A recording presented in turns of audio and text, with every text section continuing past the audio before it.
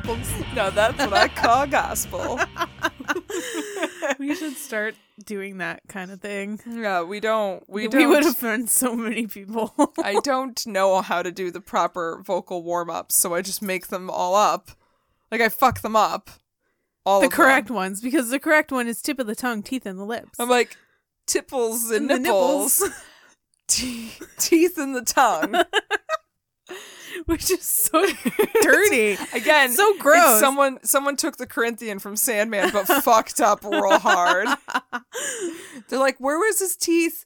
Not the eye sockets. It was the tongue, right? Yeah. And, that was it. And then tipples on the nipples? Yeah, that sounds right. Tipples and nipples.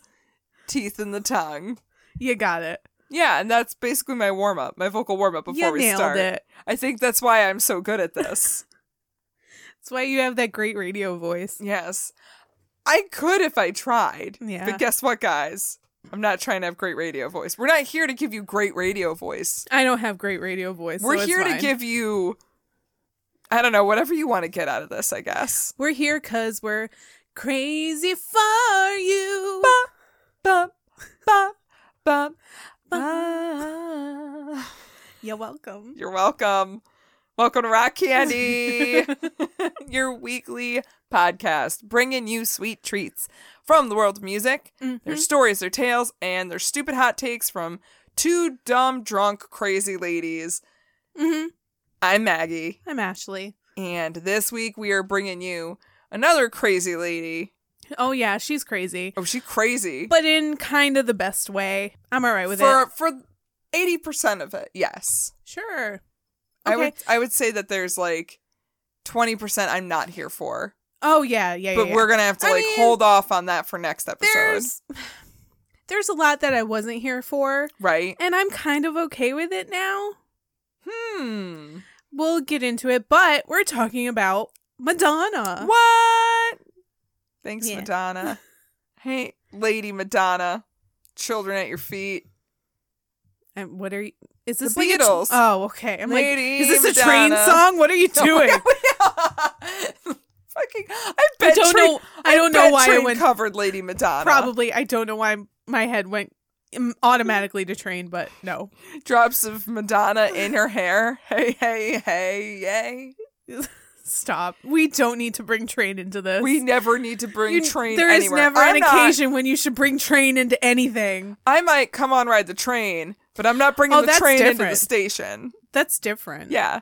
There's too many train references in songs. But Come On Ride the Train is the best one. It's the only one. It's the only one you should be listening to. Right. If you're listening to Train instead of Come On Ride the Train, you're fucking up. So first and foremost. One of the first times I heard that Train song was when I was Drops of Jupiter, not Come On Ride the Train. This was, Come On Ride the Train. Oh, God, so Come On good. Ride the Train. I was at Great Escape in Lake George, New York, when I was very young. And one of the few really good rides at that amusement park was like the Scrambler, but it was inside of a dark dome. And it was like... It was the Magical Mystery Ride. Yes. I fucking It was dark. loved that goddamn ride, and they got rid of so it, good. and Yeah, I know. raged. It was the only good raged. one there. And they got rid of it. It was amazing. It was a fucking Scrambler inside of a pitch dark dome with just like laser lights going and off. they played and Come On Ride the sick Train. Fucking 90s dance tunes. It was so good. Yeah. I mean, granted, yes, of course, you listen to Madonna to prepare for this, but then you also just kind of slide into sweet, sick 90s jams. Yeah. Because you're and like... 80s jams, too. Oh, God. We definitely went on a little journey before we started. And then halfway through, I realized that the beer we have tonight is 9%. And I was like, whoopsie daisy. You need to slow down. I need to slow my roll and pump the brakes. Yeah. So there's that. So I'll go into our beer because Yeah. I'm holding it and talking about it and caressing it lightly. We're drinking Mikkeller's Hazy for You, which is a obvious nod to Crazy for you. Oh, duh. damn. They could have also done Hazy on You and done a heart one. Yeah, they could have. They could have done both. I think they're basic enough to do Madonna instead. Shots? I'm sorry. Like, they're going to give a shit. They're not yeah, gonna they're not listen going to give a this. shit. No, first of all, they will never hear this. But second of all, They don't care. Yeah, they don't care. need our help or our dishelp to sell beers. Agreed. They will be They're just doing fine. just fine. They're really Godsmacking it. They're Actually, Godsmacking it. They're doing better than Godsmacking it, I would say. They're doing better than Godsmack at this point, period. Truth. But it's a great IPA with Citra and Simcoe hops. It's tasty. It is cloudier than most IPAs that I'm used to. It is hazy for you. It lives up to the name. They're not fucking around here, They are guys. not. Does it have lactose in it? No, it doesn't. Oh. No lactose, but 9% Good for them. alcohol. And that's not great for me, and I need to slow down. It's a weekday. It's a school day, Maggie. It's Monday, but it's also been a shitty Monday. Sure has. And so. all I wanted to do was come home and drink, and I did it.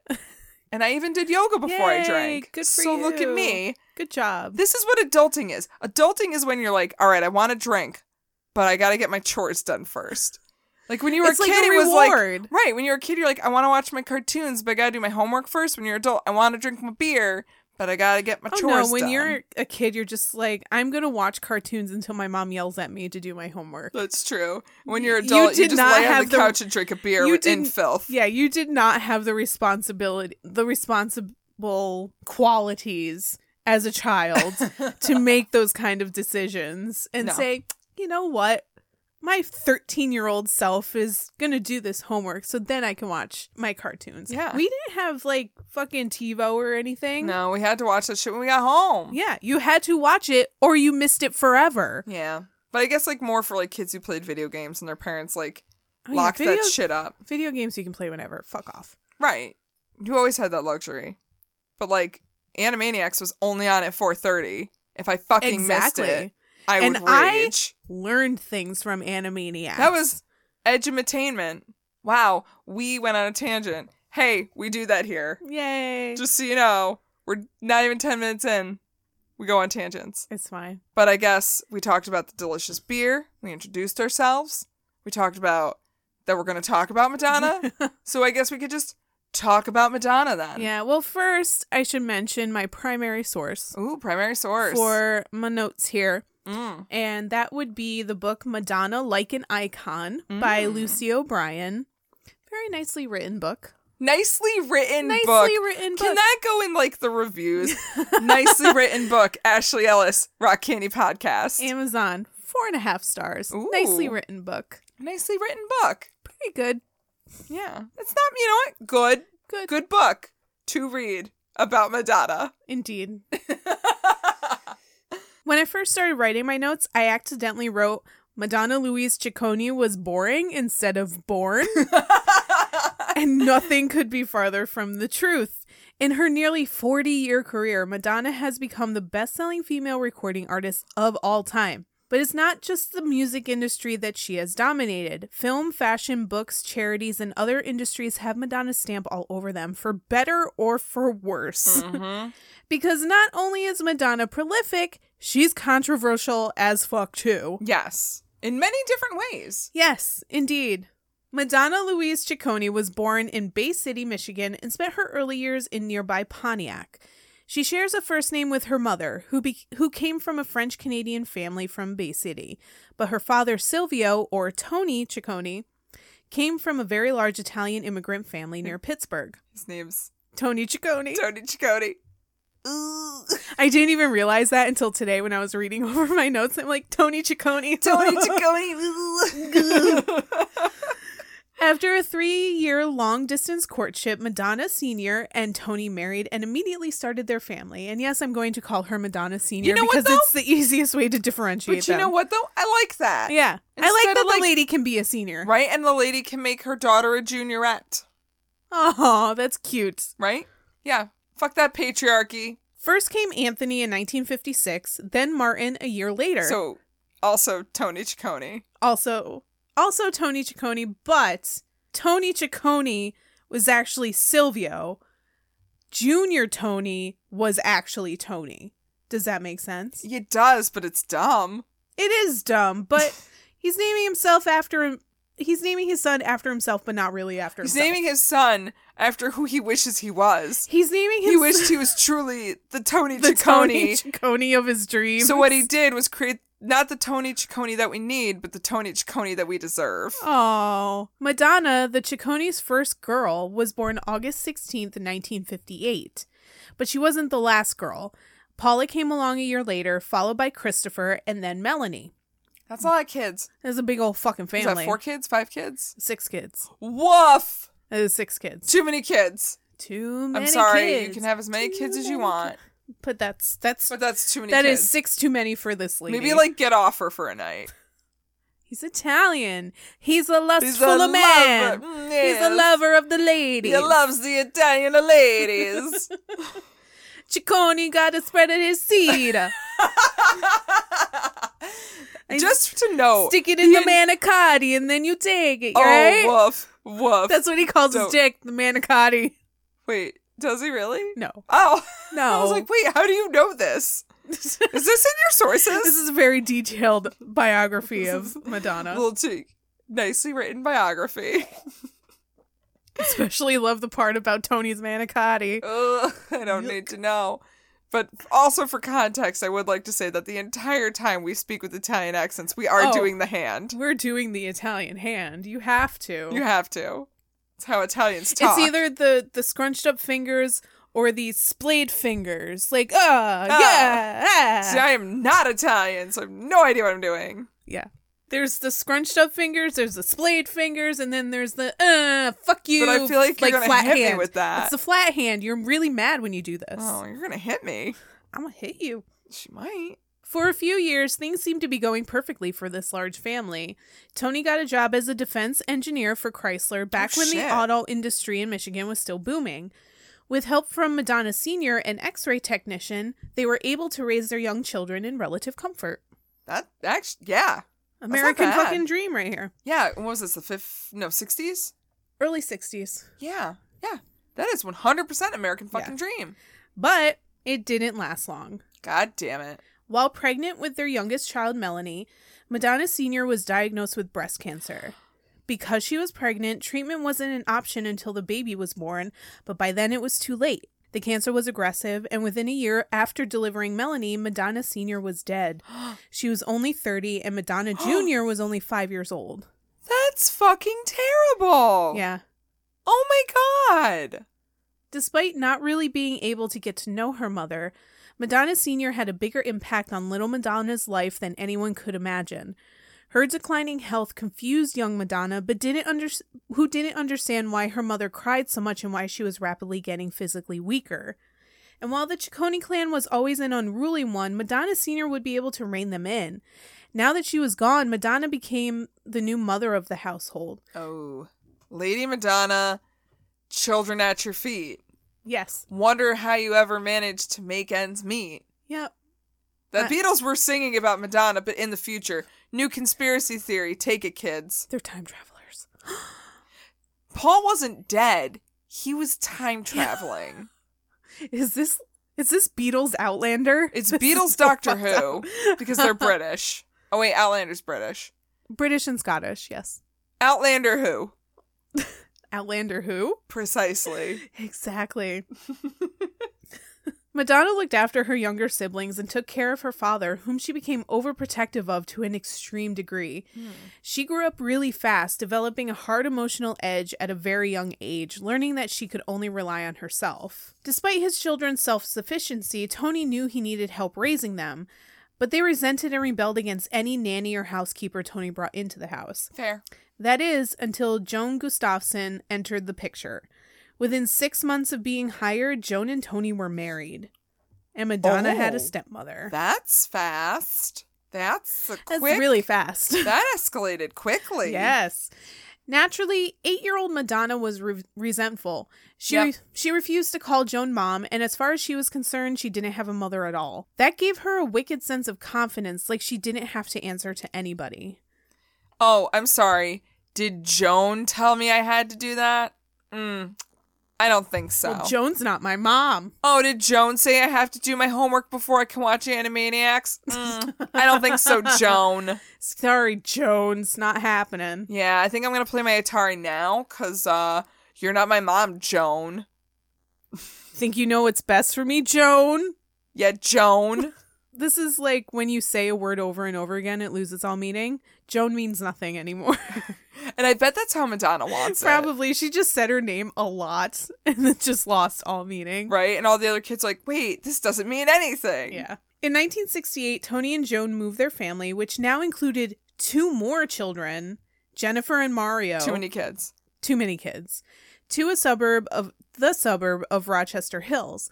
Living in the suburbs did nothing to quell Madonna's rebellious streak. Oh my God, it probably encouraged it. Yeah. In elementary school, she would famously flash her classmates for attention.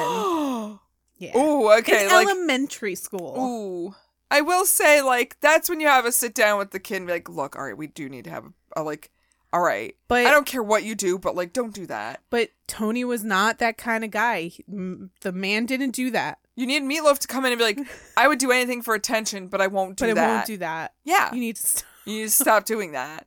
Like, you are going to get so many adults on a sex offender list so quickly. But I think at this point, Meatloaf was kind of assaulting women. Oh. With Paradise by the Dashboard Light. Yeah. So, slightly problematic song. Still kind of love it, but it's still problematic. If you want to piss everyone at the karaoke bar off, you do Paradise by the Dashboard Light. And follow it up by Journey.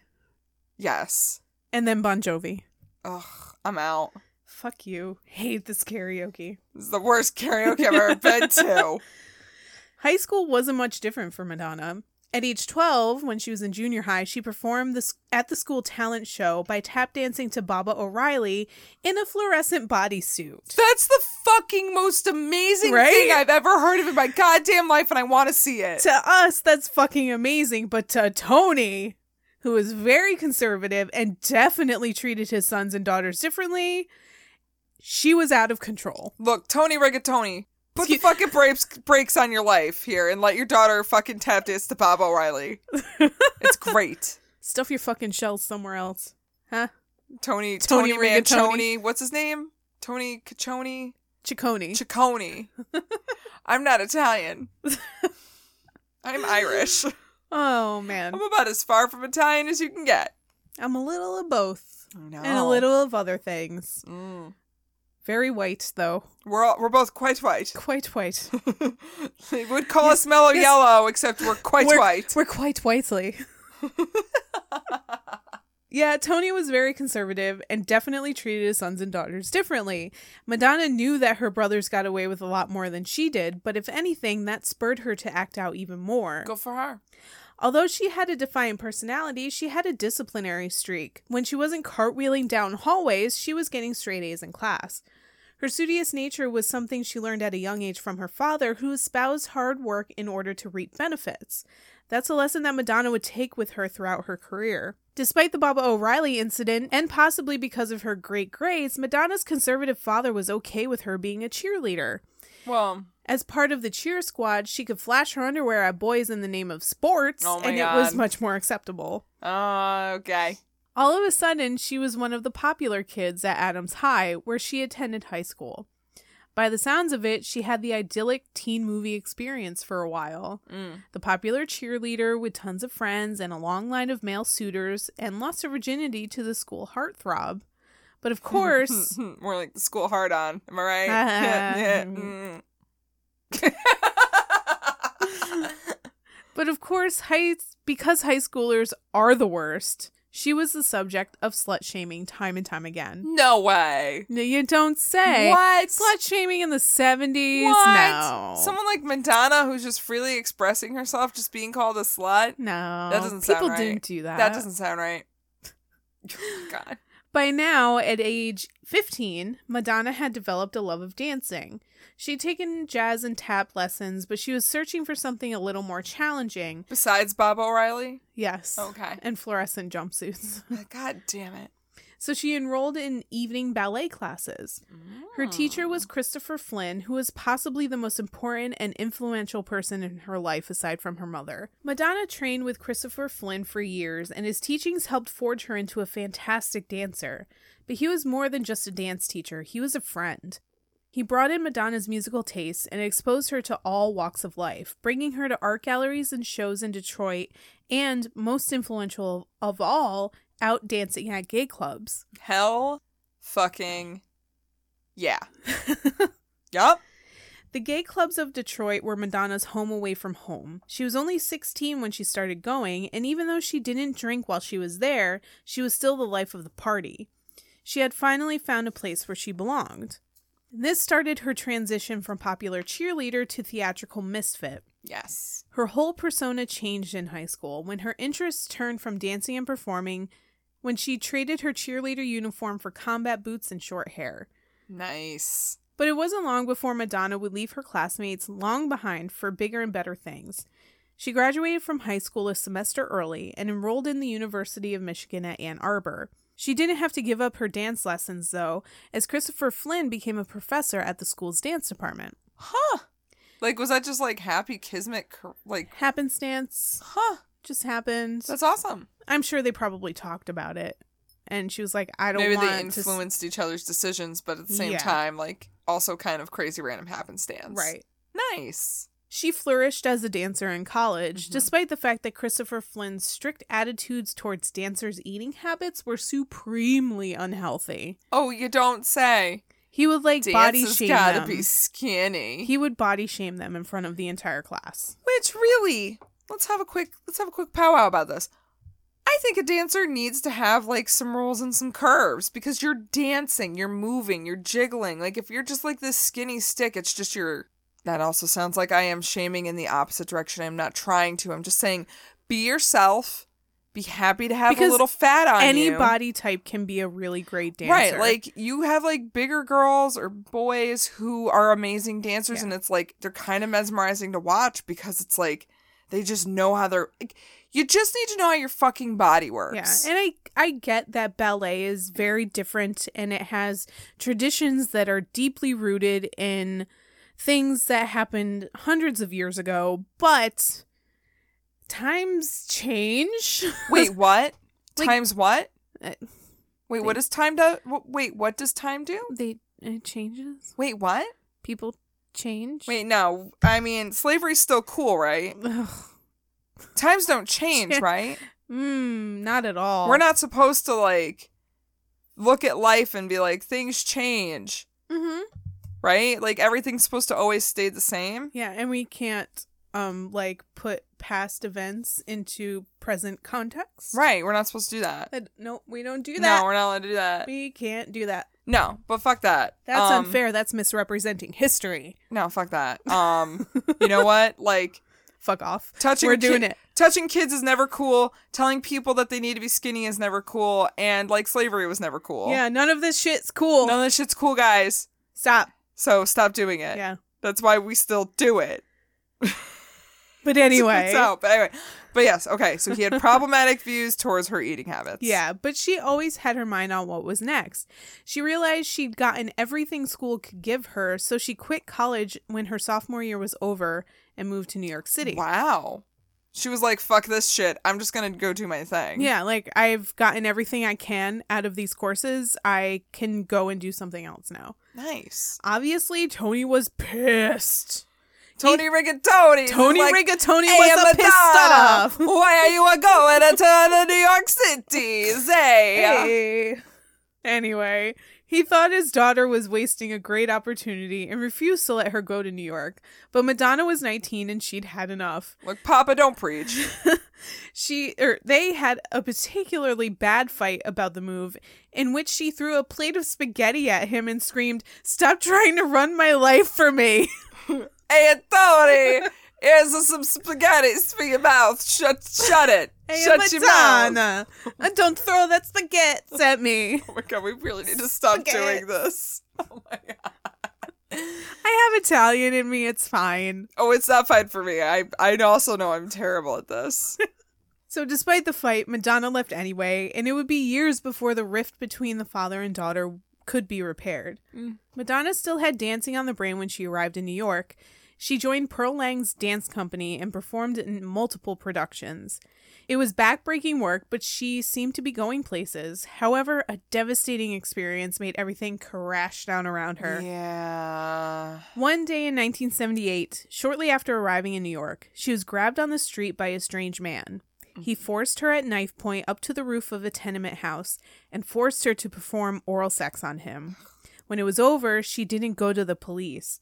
She internalized the incident, which had a huge impact on her psyche and her self-esteem. I mean, God, it was so fucked up. But that's like... But it was 1978. In New York City. And who was going to believe her? Now you're like, no, I don't even think it was a matter of not believing her. I'm sure they would have believed her. They would have been like, what do you want us to do about it? Exactly. Like, okay, well, this happened, so like what do you want? You're the 10th rape to come in this hour. Yeah.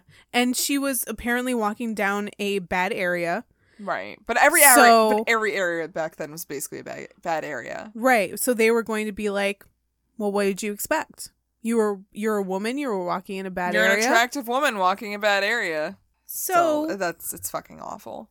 She ended up losing concentration in class, complained that moves were too difficult, and eventually she dropped out of Pearl Lang's company. She definitely put on a front around people. Sure. Because she did tell some of her friends, but she always shrugged it off. Like, oh, it's no big deal. I'll get over it. It's fine. So it definitely affected her, but she kept that shit to herself. But here's a word of advice. If your friend comes to you with something horrible that happened to you and they say they're fine, I'm going to guess they're probably not fine. They're probably not, but Madonna was very good at making it seem like nothing fucking bothered her and everything was totally fine. She just wants to have fun and forget about it. But also, again, your friend that acts like nothing bothers them, I bet everything bothers them. Yes. Yeah. It sure does. But she didn't give up completely. She just reset her sights onto something different. She already immersed herself in New York's club and punk scenes, having been hugely influenced by Debbie Harry and Chrissie Hynde. Hell yeah. After a brief stint living in Paris where she gained a huge appreciation of Europop, it was a failed business thing. Get to fucking Paris? She made so many fucking connections in New York. True. It was ridiculous. The one thing, some of the few things I do know about, or always Madonna, but early Madonna, is she was always really good at just going up, talking to people, making friends. That's exactly what she did. She charmed the pants off everyone she ever met. She would go into a dance club, go right up to the DJ and talk to him, make friends with him, say what you doing, what you playing, who do you know, who can I be friends with, and just talk to people. And that's exactly what she did. That's how she got. Make friends with the DJ. Yeah. Yeah. And if you're a dancer, if you're a musician, make friends with the DJ. Because they're already kind of in the scene, and if they like you, they'll help you. And also make friends with the bartenders and the bar owners. Because and the bouncers. They know everybody. And any backstage crew. If it's a show that night, if there's roadies hanging out, make friends with... That's how you start. You start little. Yep, and that's exactly what she did. Little bits. But after Paris, in Paris, she gained a huge appreciation for Europop, and she started experimenting with music on her own. She desperately wanted to be in a band. And with the help of her musician boyfriend at the time, Dan Gilroy, they started one called The Breakfast Club in 1980. Aww. This was before the movie. Which is funny.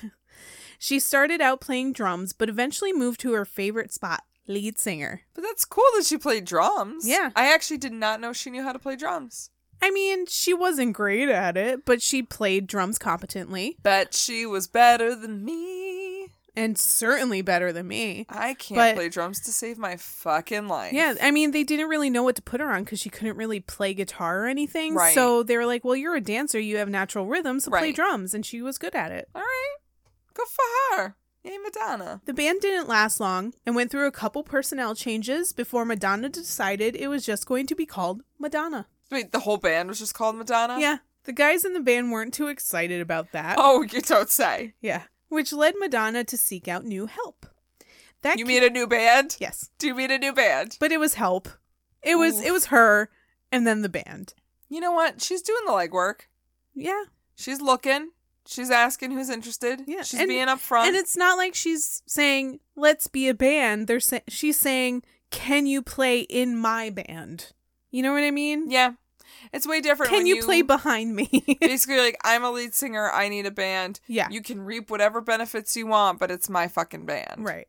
All right. So that came in the form of recording studio owner Camille Barbone, who saw a drive in Madonna like none other. She became Madonna's manager, transforming her into a solo act and giving her a steady salary so she could create music and still eat and pay her bills. As a result, Madonna started getting taken seriously. Instead of being looked at as a sex object by men who wanted to control and dominate her, she was now being looked at as a formidable musician with a legit management team. Hell yeah, Madonna, get it. And two women doing this. So that's pretty awesome. Camille helped Madonna put together a band and then started writing.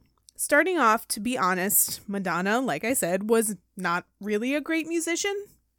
She was learning. Everyone she worked with said she was good and she could play instruments competently enough to create the basic structure of a song, but that's where it stopped.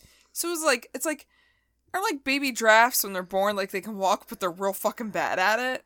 Yeah. Yeah, like so they she can was do like it. A baby giraffe. She can get it done, but it looks real awkward. It does. But she's doing it. And honestly, I watched a bunch of videos of her playing guitar like in the last 10 years. She hasn't really progressed that much. She can play basic chords. Right. But I can also play basic chords and I Right. have zero musical talent. So take that as you will. Right. So she's still a baby giraffe. She's still a baby giraffe. When it comes to like playing guitar and stuff Instruments? like that. And instruments. She can sing and she dance. can sing. Yeah, she's a very good singer. She's a- an you know what? amazing dancer. She's a phenomenal performer. People don't go to watch her play guitar. People go to watch her perform. She's not really a musician. She's an entertainer. Which is still valid. Yeah, absolutely. And still culturally impactful. If you're going to pay hundreds of dollars to get a seat at one of her concerts and she fucking blows you away, yeah, that's great. Yeah. Yeah. Mission accomplished. Sincerely. After 4 weeks of writing and recording, the group had 4 songs. They started performing them at venues around the New York area, gaining a small but fanatical fan base of young teenage girls. Yep. Madonna was completely uninhibited on stage, enrapturing audiences by making them feel like they were voyeurs witnessing something illicit, but without any overtly sexual acts. For now. For now. Because even at this early stage in her career, Madonna's sexuality was front and center. Mm-hmm. She knew that her charm and sexual nature were great ways to control situations and get what she wanted. She was a master manipulator, both in life and on stage, and charming to the hilt. And that's why she captivated people so much. It wasn't that she was using sex to advance her career, but rather to get people's attention and hold on to it. And I might even argue she was sex. Yeah, she embodied it. It wasn't even just something that she knew could grab people's attention. I think it was something that she embraced. Yeah. And it's something... Which is pretty respectful, you know? And I think it was a direct result of not having really a mother to, like, teach her about the birds and the bees and, like, this is how a lady is supposed to be and whatever. She was just kind of like, well, fuck it. I'm just going to fuck everything then. Right. It's fine. Who gives a shit? As long as you're... she's not wrong. Yeah, as long as you're being safe about it. And this was pre-AIDS. Condoms. Yeah.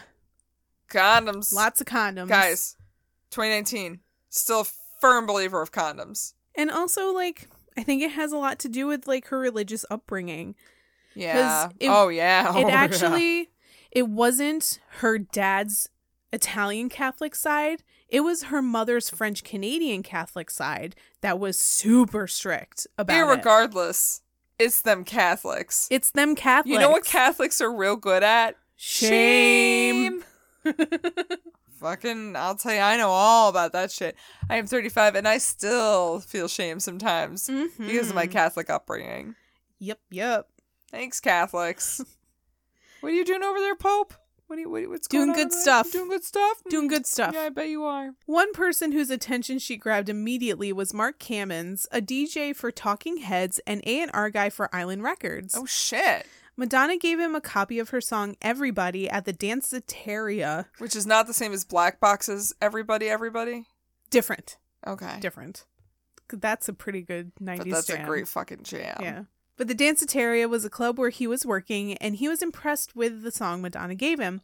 So he brought Madonna and the tape to Seymour Stein from Sire Records, who signed Madonna to a singles deal. Okay. That's a deal. And I do believe that now is a good time to refill our drinks. Oh my God. So we will be right back. Yes. We'll be right back. I need booze.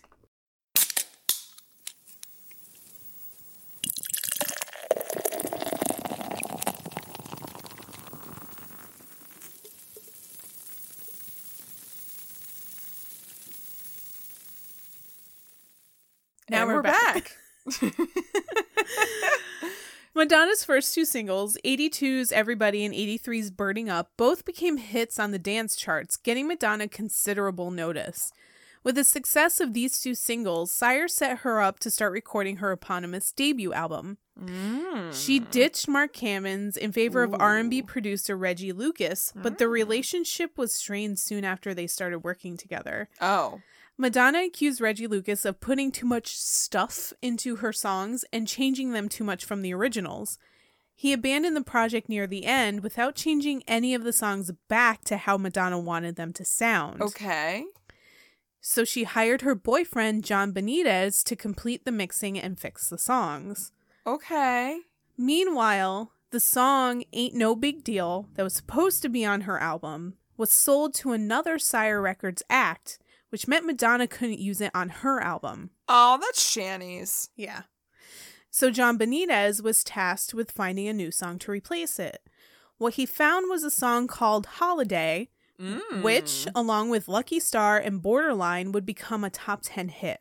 Like, those fucking 3 songs, you just say them, I'm like, yep. And every single they just one start you can playing just, immediately in your head. Borderline, you can be my lucky star. Yeah. Holiday.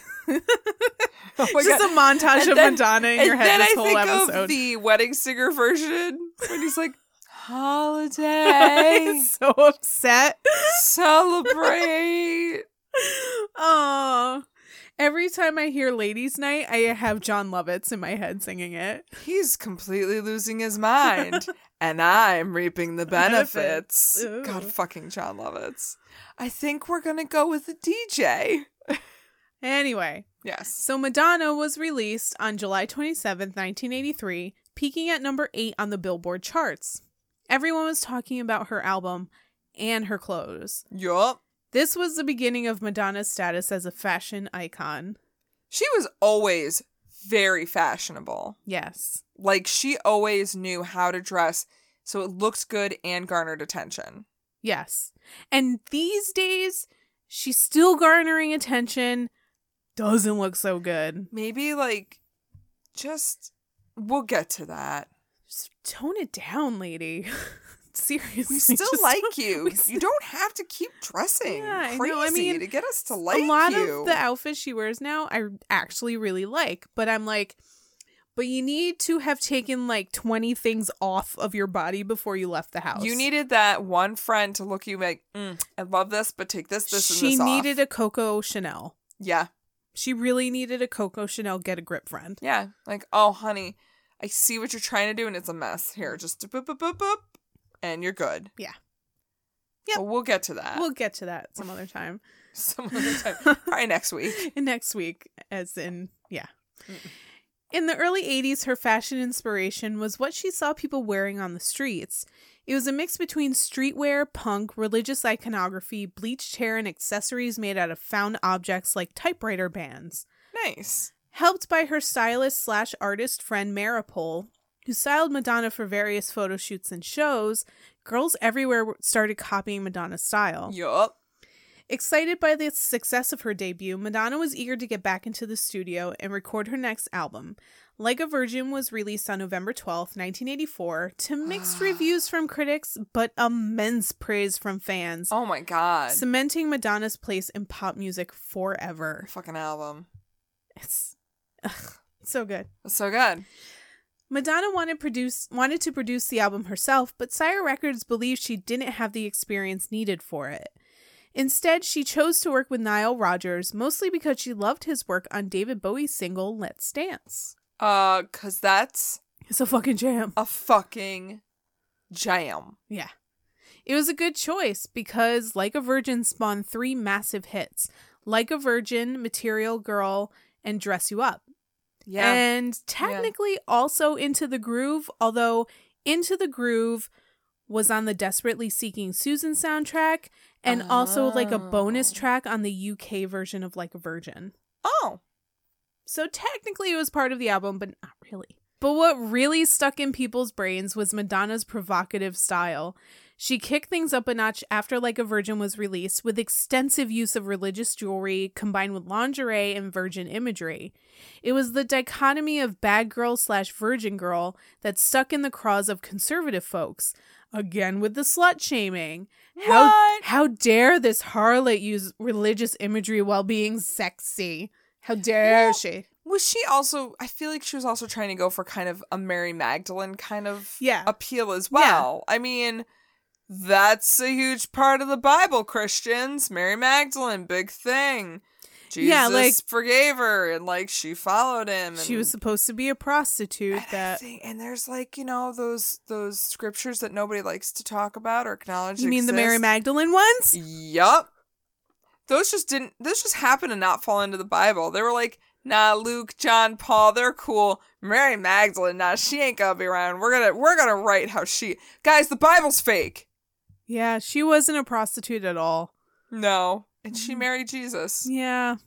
Jesus wasn't like a miracle worker. He was just a really nice guy. We're not a biblical podcast. No. Further creating this complicated message was the cover of the album. She's lounging in a white wedding dress symbolizing feminine virtue, but the dress is lingerie inspired with a boy toy belt buckle. Yeah. It's sexy, but of course conservatives would be up in arms over the religious aspect of it. Think of the children. Can someone please think of the children? Like me as a child fucking loving this album because I loved Madonna when I was a kid. Truth. Like a Virgin was the first single off the album, hitting #1 for 6 straight weeks. Naturally, conservative groups called for it to be banned, saying it was destructive to family values and promoted premarital sex. Will someone please think of the children? Well, someone has to promote premarital sex. Yeah, she is thinking of the children. She is. Oh, no. She is forcing parents to have the birds and the bees talk with their kids. Because her parents didn't. I mean, her mother unfortunately could not, but neither did her stepmother. Neither did Joan. Joan didn't do shit. And then Tony Rigatoni's is over here like, hey, I'm gonna give you the flat hand. Give you the flat hand. Give you the flat hand. Hey, curtains for you. Flat hand. Not the flat hand. Not the flat hand. But that didn't stop MTV from inviting Madonna to perform the song at their very first Video Music Awards in 1984. And that shit. In a now iconic performance, Madonna writhed provocatively on stage in her white bustier wedding dress. It caused a lot of commotion, but it didn't stop Madonna's rise in popularity. Good for her. And this was a pretty courageous move, because if any of the conservative crusaders knew about Madonna's private life at the time, she would have been actually crucified. Yep. Madonna's relationship with John Benitez was on the rocks when she found out she was pregnant. She had an abortion, but the relationship continued to deteriorate and eventually ended. Yeah. Relationships are hard as it is. And then throw a baby into it in the early 80s? That a baby you don't want? Yeah. Yeah. It was a difficult situation, but she had her work and her music. And 1985 was poised to be her banner year. So wait, she made a choice. 'Cause she had a choice. Huh. But she had to keep it fucking secret. She couldn't tell anybody. If she told anybody she had an abortion... Oh, in the 80s? Her career would have been dead in the water. Ripperoni. Yeah. I mean, it was bad enough she was writhing around on stage in a wedding dress. Oh my God. And talking about how she's a virgin again. that was bad enough. If people knew she had an abortion, fuck it. You know, it was what over. kind of a compliment is that, though? That's a nice compliment to tell someone, like, you make me feel like I've never had sex before. That's how good you are. Yeah. Hilariously, this song was written by a man. I think I knew that. Yeah. That's delightful. And they didn't really change it all that much from the way he wrote it and the way he sang it. But I also do think that men want women to be like, oh my God, you make me feel like I've never had sex before because you're so good at it. I'm a virgin. You know what? This all checks. It's that weird virgin complex. It is like, oh man, I want to have sex with a virgin. Why? But why? They don't know what the fuck to do. They're just gonna sit there. I guess it's also that domination complex thing. And it's the domination thing, but it's like, why? Cool. Just they don't know what to do. Just fuck a pie. You can dominate a pie too. Just fuck a pie.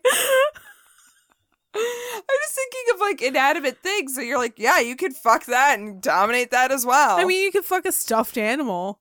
You can dominate a stuffed animal. You can fuck a pillow. Yeah. You could fuck a fleshlight. Guess what? And you can dominate all of those things because they're inanimate and they have no bodily autonomy. But maybe, like, don't look at women like that. You can fuck any inanimate object you want. Honestly, just don't do it in public, please. Oh, please don't. In the comfort of your own home. Preferably your bedroom. Everybody will thank you for that. Yes. Thank you for fucking inanimate objects in your bedroom. Yes. Spurred by the success of the album and MTV performance, her record label threw together a massive tour dubbed the Virgin Tour. The tour, which went all over North America, had the Beastie Boys as Madonna's opening act. Oh my God. A very baby Beastie Boys. Oh my God. This is like when they were still really punk rock. Yes. Not quite I think rap. Like they were cresting on that rap life. Yeah, I'm not sure really when License to Ill came out, but I think it was before this. It was before License to Ill, yeah. Yeah. That's delightful. Right. Little baby Beastie Boys, little baby Madonna. I can only imagine the shanties these guys got into. Oh my God. But I bet like she would like be coy with them but never let them like have anything edgewise. If she even talked to them. I don't know if she would even talk to them at this point. Oh. Yeah. Because even at this point, Madonna kind of had a superiority complex. I feel very torn on this because there's a part of me that's like, you know what, like she kind of needs to. I think she needs to. I think she needed to in order to survive and get as big as she wanted to be. But I also think that it let her get really pretentious. Yes. And now I think she's kind of a shitty person. Yeah. Like I don't think that she is good to people who she deems lesser than her. 100%. Even at this early stage in her career, abso-fucking-lutely. And there's a difference between being confident and being someone who is self-assured and saying, I know who I am, I know what I want, I know how I have to get it. And, you know, maybe I'm going to have to be a bit of a jerk on the way, but at the end of the day, like, I'm still a good person. And then there's just like, nah, I'm better than all you fuckers, though. And I feel like nobody's black and white, but I feel like on the gauge of that, it's definitely gauging a little towards more, I'm better than you. She did that to Camille, definitely. She did that How dare you? Yeah, she did that to Camille. She did that to, she kind of did it to John Benitez and like all the series of boyfriends that she had when she was first starting up in New York City. There were some that she still collaborated with on her albums, on her subsequent albums. But for the most part, she was just like, no, this isn't working. I don't need you anymore. I mean, even real quick, if you go back to March and listen to our Women's History Month, MIA, she left her hanging. Because she was all about MIA doing the middle finger, but then like when she was in trouble, where was Madonna defending her? Nowhere. Yeah, she does. She definitely does that. Like, she sees the opportunity in socializing with you and working with you, and then as soon as this relationship is not viable anymore, she's fucking out of there. You are only a surface friend. Yeah. You're not an actual She's a fair weather friend. And she even did that to people she was very deep friends with. She always had kind of like a female friend that was like her rock, her base that she would go to for everything. But as soon as something happened in her life, or like the next step happened, or she found somebody else to be best friends with, you were out. You were done. That's too bad. It is too bad. That's fucking unfortunate that you have to be like that. Yeah. Disappointed. So they were touring with the Beastie Boys, and this was peak 80s Madonna wannabe era. Yeah. Everyone, the basic fans and the celebrities alike, were wearing lace gloves and giant bows in their hair and crop tops. Thanks to Madonna, the early to mid 80s had a fashion scene. And fashion played a huge role in Madonna's first movie role, opposite Patricia Arquette in Desperately Seeking Susan, released in 1985. Yeah. Is this a movie you have seen? I have not seen it, but I know that Jesus it's a movie Christ. with Madonna and Patricia Arquette in it. So good. It's actually really, really good. Rosanna Arquette received a BAFTA award. Wait, was it Patricia or Rosanna? Rosanna. I'm sorry, I wrote two different names. It is Rosanna. There's a lot of Arquettes. There's a lot of Arquettes. And it's easy to get confused. Yeah. She was opposite Rosanna Arquette. And Rosanna Arquette received a BAFTA award. I don't blame you. Patricia is the more known Arquette. Now she is. But I think back then, Rosanna... She was quite young. So. Rosanna was known for quite a bit. She dated a guy from Toto. Good for her. That song, Rosanna, is about Rosanna Arquette. Did you know? I didn't. You learned it here first and or third on Rock Candy. Everybody else knew it. Maggie heard it here first. This is not news. I liked it. But anyway, she also got a Golden Globe nomination for her part, but it was Madonna that wowed audiences. Right. Her role wasn't too far off from her actual personality, so it was a nice introduction of Madonna to the world. By the time they were done filming, Madonna's popularity had skyrocketed, and they could no longer film on the street without hordes of fans clamoring after her. Damn. With this almost instant surge in fame, of course, came downfalls. Because people are awful, some nude photos of Madonna taken in 1978, back when she was a penniless artist trying to make it in New York City, were leaked. I remember hearing about this. They were published in both Playboy and Penthouse magazines around the same time she performed at Live Aid. Courageously, she did not apologize for the photos. Instead, she owned it. And, like, credit to her. I think even she believed it. Like, you know what? Fuck it. There's my naked body. What are you going to do about it? Which is a kind of crazy tact to take in a Back situation then, like this in 1985. Because back then, you're supposed to, like, grovel at the feet of a fucking Jesus statue or something for forgiveness when something like this happens. I was naked once. Like I'm sorry, I needed to fucking survive. If I recall correctly, those were photos taken by like some quote unquote like art student, and she did it for the money because she had just moved to the city around that time. Yeah, she was doing nude modeling for artists, and I think somebody just took pictures of her and, too. Like, here's the thing though, like she's got that body yaddy. If you're gonna make money off of just getting a couple fucking fine art whatever portraits taken. Fucking do it. She was still a dancer then, so like she was skinny as fuck. Yeah, and she had still skinny as fuck. She had that like muscular toned body that art students needed to like sketch anatomy and stuff like that. So like, what's the big fucking deal? Yeah, God, I hate people. Hopefully, it wasn't just some dude who got a camera like a week ago and was like, I'm going to take tasteful nude pictures in the woods because like, I have an Instagram. Yeah, I was gonna say, you mean like every man nudes. Now? I take tasteful nudes. If anybody wants to be one of my models, I just got a Canon D1200, and a couple lenses. And I'm just messing with my lighting and stuff. My mom got it for me for Christmas, and I'm just trying to figure it out. I found this abandoned warehouse, and I'd like to take pictures of you naked in it.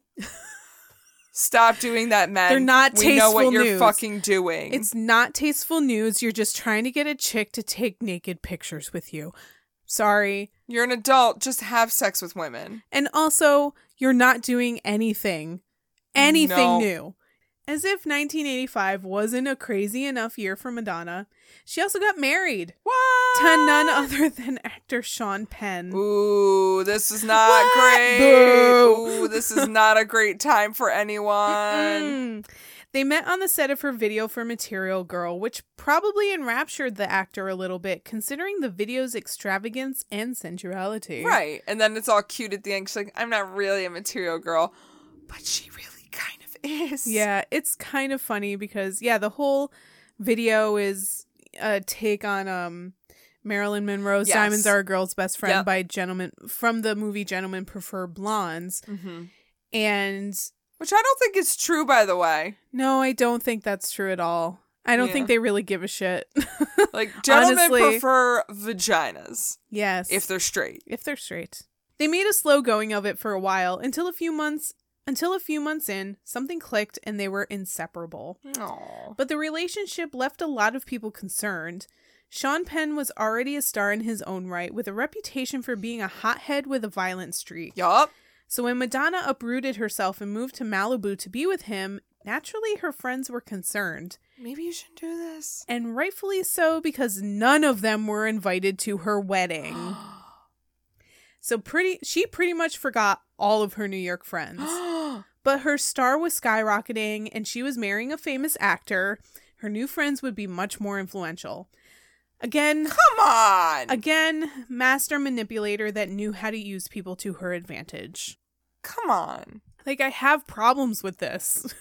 But at the same time, I'm kind of like, but okay. Because if it were a man at this time, nobody would really have a problem with it. I'm just saying, like, stop fucking abandoning the people who give a shit about you. Yeah, because that means you're a shit friend. Right, and I would say that even about a man. Yeah.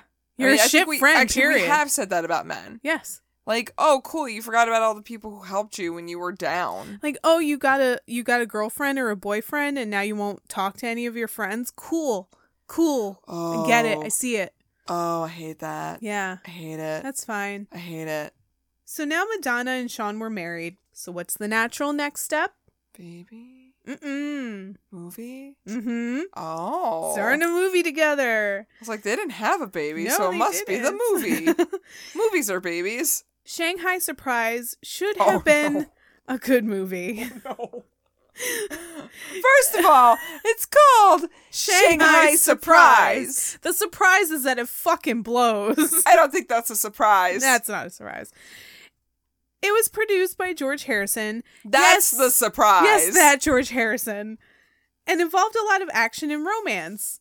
But the role was so far removed from Madonna herself that her performance was distant and stiff at best. You don't say. And Sean's violence towards the press at the time did little to pique anyone's interest in the movie.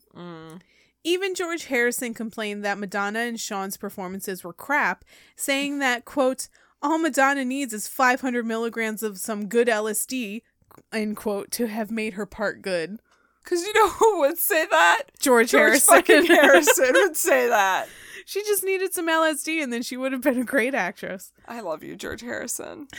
Fucking gone too soon. She put the shit... Fuck cancer. Yeah, fuck Between cancer. Madonna's mom and George Harrison.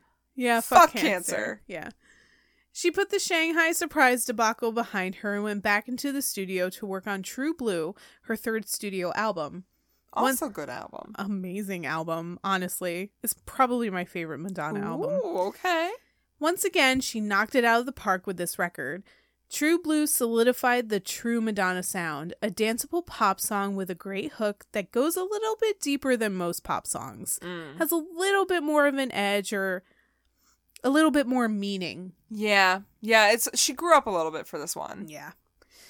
She had a lot of songs like that on this album, including 5 top 5 singles. Woof. Live to Tell, Papa Don't Preach, and Open Your Heart all peaked at number 1. I fucking love Open Your Heart. Right? And I think it's my favorite Madonna song. Yeah, I think it's one of her best hits. It's and so good. I think people often kind of forget about it in like the rundown of Madonna hits. Yeah, I never see it in like, oh, my top 10 Madonnas. Like, are you shitting me? Open Your Heart's a fucking solid jam. I would take it over Papa Don't Preach. That one's overplayed. Same.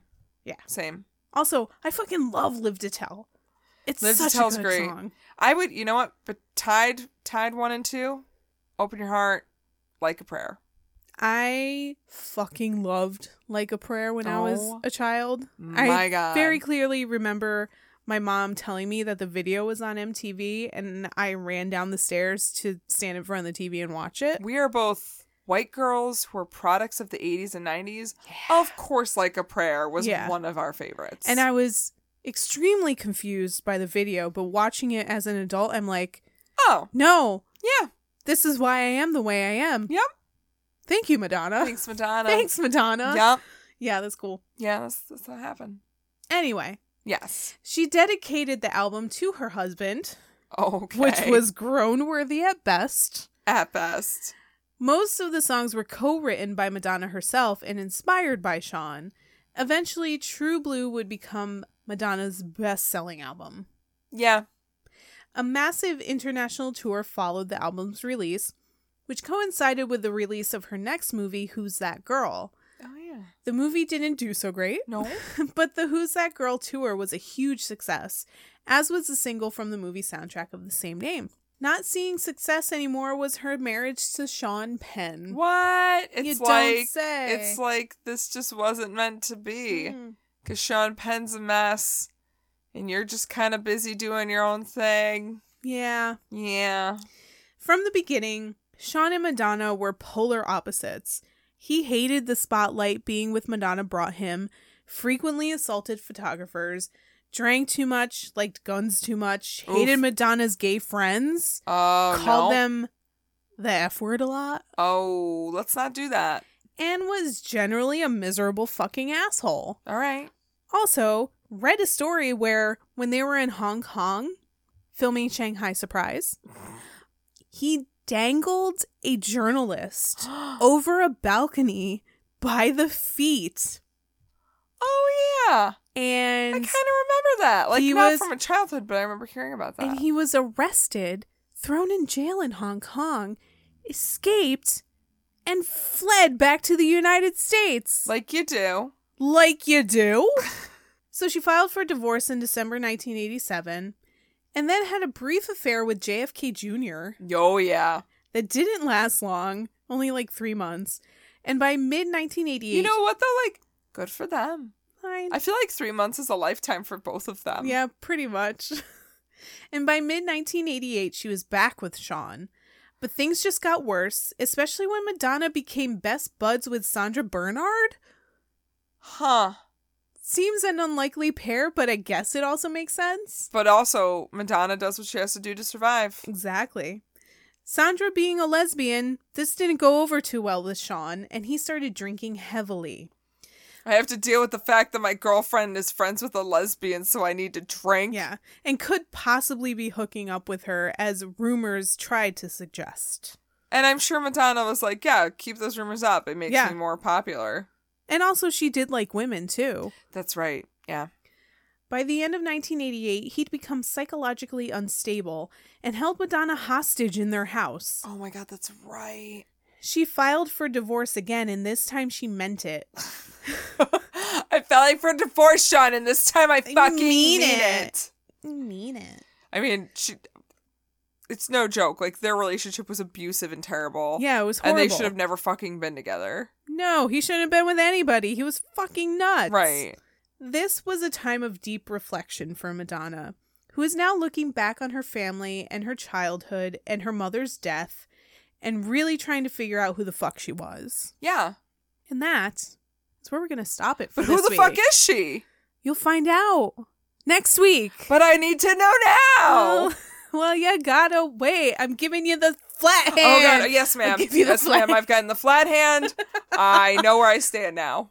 Yes, we're gonna have to give a nice pictorial grid of all of these Italian hand gestures. Yeah, you're gonna have to look that up so I can just post that somewhere. Be like, guys, these are the Italian hand gestures. Yeah. Know them. Learn them. This is what they mean. Yeah, because you will need them for the Madonna episodes.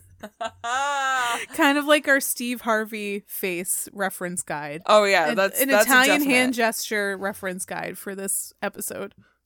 I mean, there's only 3, but they're very important, and you need to know them. We can find more. We can educate everybody. No, I feel everybody. like most people who are Italian, at least, are like, I fucking know.